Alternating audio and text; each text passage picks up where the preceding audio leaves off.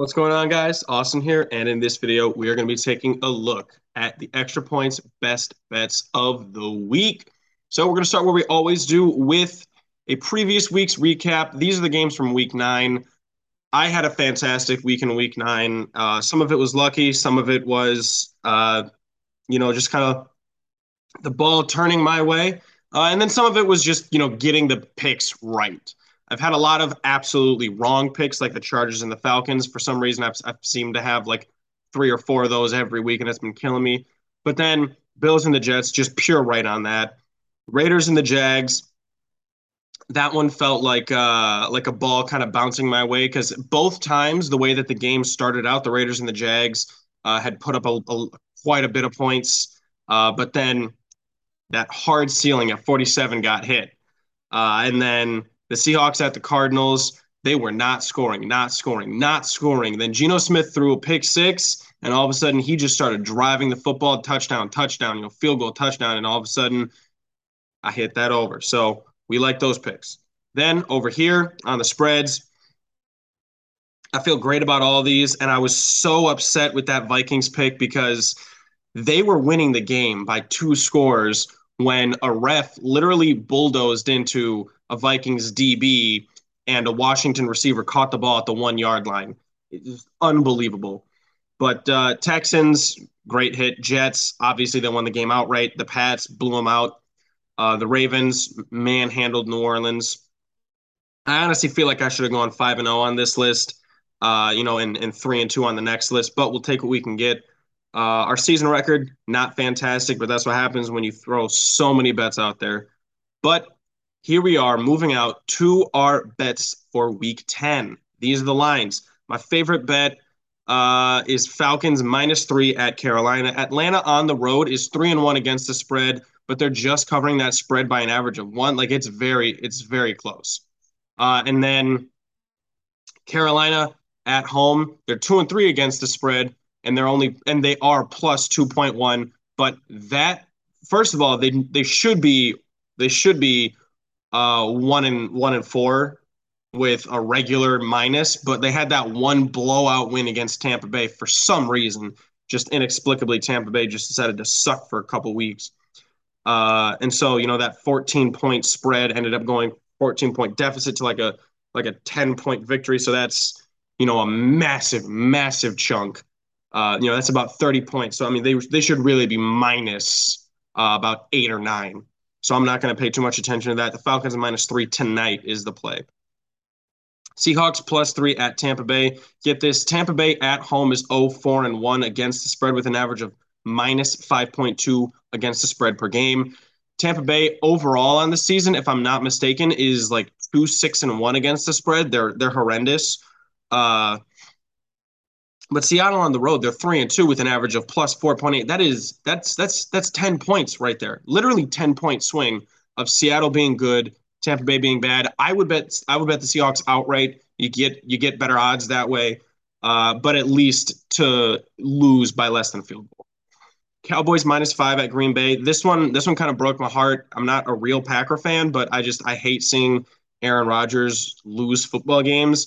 But Dallas on the road, they're 2-1 against the spread with +7.5 per game, while Green Bay at home is 1-2 with a -8 against the spread. It's terrible. This is, if you're going by the numbers, this is the lock of the week. Cowboys -5 at Green Bay. Now, if you're going by it, there's no way Aaron Rodgers loses 6 games in a row. There's no way Aaron Rodgers loses to Detroit and then doesn't respond. Like if you're going by the mentality, the storylines, I'd be careful by this game. But smart bettors, the numbers, all on Dallas. The Giants -4.5 versus Houston. They're at home. Giants at home are 3-1 against the spread, covering by 2.6. While Houston on the road, they're okay. They're 2-1-1, about average, and they're covering by 1.6. I like the Giants here because they're coming off of a bye. Now Houston, they kind of mitigate that by coming off of that Thursday night football game against the Eagles, so they have a little bit extra rest, but not like the Giants do. And good football coaches with a bye end up coaching very good games. So I'm taking Brian Dable and the Giants -4.5. And then I like the Eagles minus 10.5 versus Washington. Now, so far this year, large spreads have not been great, but here's what we have. Philadelphia at home is 4-0 against the spread, covering by minus 7.1. Washington on the road is 2-2 against the spread with a minus of 3.3. Both of their last two games against Taylor Heinicke, they're undefeated. I think they're going to come down to earth. Plus, the Eagles have a long rest coming off of that Texans victory, that Texans trip out to Houston. And so, plus this one follows a zigzag method. You take a team that didn't cover the Eagles last week versus a team that did cover the Commanders. By all accounts, these are some great bets. Only one underdog and only one large spread, only one touchdown plus spread. I still like the Eagles there. Pretty soon, I think the wheels are going to come off for Philadelphia, but not yet. Now we're going to move to the over-unders. I like Arizona at the Rams under 43.5.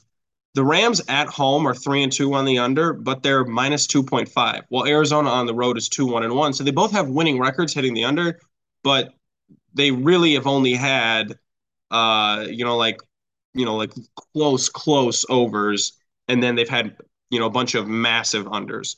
So I like the under here. Plus I hit the under the last time they played. The Chargers at the 49ers over 45.5. This one I kind of flopped back and forth on whether or not I wanted to include it, but the Chargers on the road are 2-2 on the over plus 2.4. While San Francisco at home is 1-2 on the over with a positive 1.3. But what I like about this is that so far this season, after a bye, the over hits more often than the under does. So after a bye, when teams are getting healthy and teams are implementing game plans, it seems to have benefited the offense more so far than it has the defense. The Chargers have a porous defense, but a powerful offense that can really get hit everywhere. Keenan Allen might play. I would like to see him play. I like him as a receiver, but the over on this one, it's a very close one, but it really just feels like, this is coming for like a 27-25 type of victory. Now, Dallas at Green Bay, the under. This one was really difficult, but Dallas on the road, they're 1-2 with a hard under, minus 2.8. And Green Bay at home, they're 2-1 on the under, but they're still minus 1.7. So both are in the negatives, at their respective positions right here. 42.5 doesn't seem incredibly high, but remember, Detroit, the worst defense up to this point in NFL history, just held Green Bay to 9 points. We'll see what Dallas can do. Now, Houston at the Giants under 40.5. I'm nervous about spreads, or not spreads, but over-unders that are below 42. But 40.5 points. Houston on the road is 2-2, hitting the under with a minus of 7.4.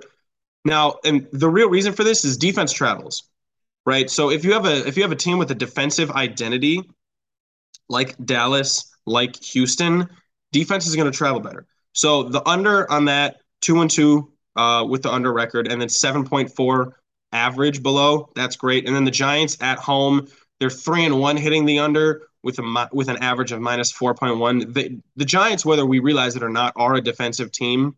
Like I know that like Saquon and Brian Dable and Daniel Jones, like they're a nice story. The Giants are a defensive team. So this 40.5, it feels low, but I think we can hit under it. And then Cleveland at Miami. This was the biggest shock to me, maybe of my entire season this year gambling, is that I actually convinced myself to bet the under on a Cleveland versus Miami. Two teams that are just incredible on the overs. But what we don't realize is that Cleveland on the road is pretty bad on hitting the overs. They're 2-1 hitting the under with a minus 0.3. While Miami at home, their defense is incredible at home. That home field advantage is killing for them. They are 4-0 betting the under at home with an average of minus 14.4 points per game. 14.4 points per game below the over-under. I don't think this game is going to be a 34-point game, basically. I don't think it's going to be a 34-point total, but all the math points to the under on this 48.5 line, and it is the highest over-under of all the games that I'm going to bet. So that's what we've got right there. Thanks for watching that video. Be sure to like and subscribe. Let me know what you think in the comments down below and stay up to date on all of our future content.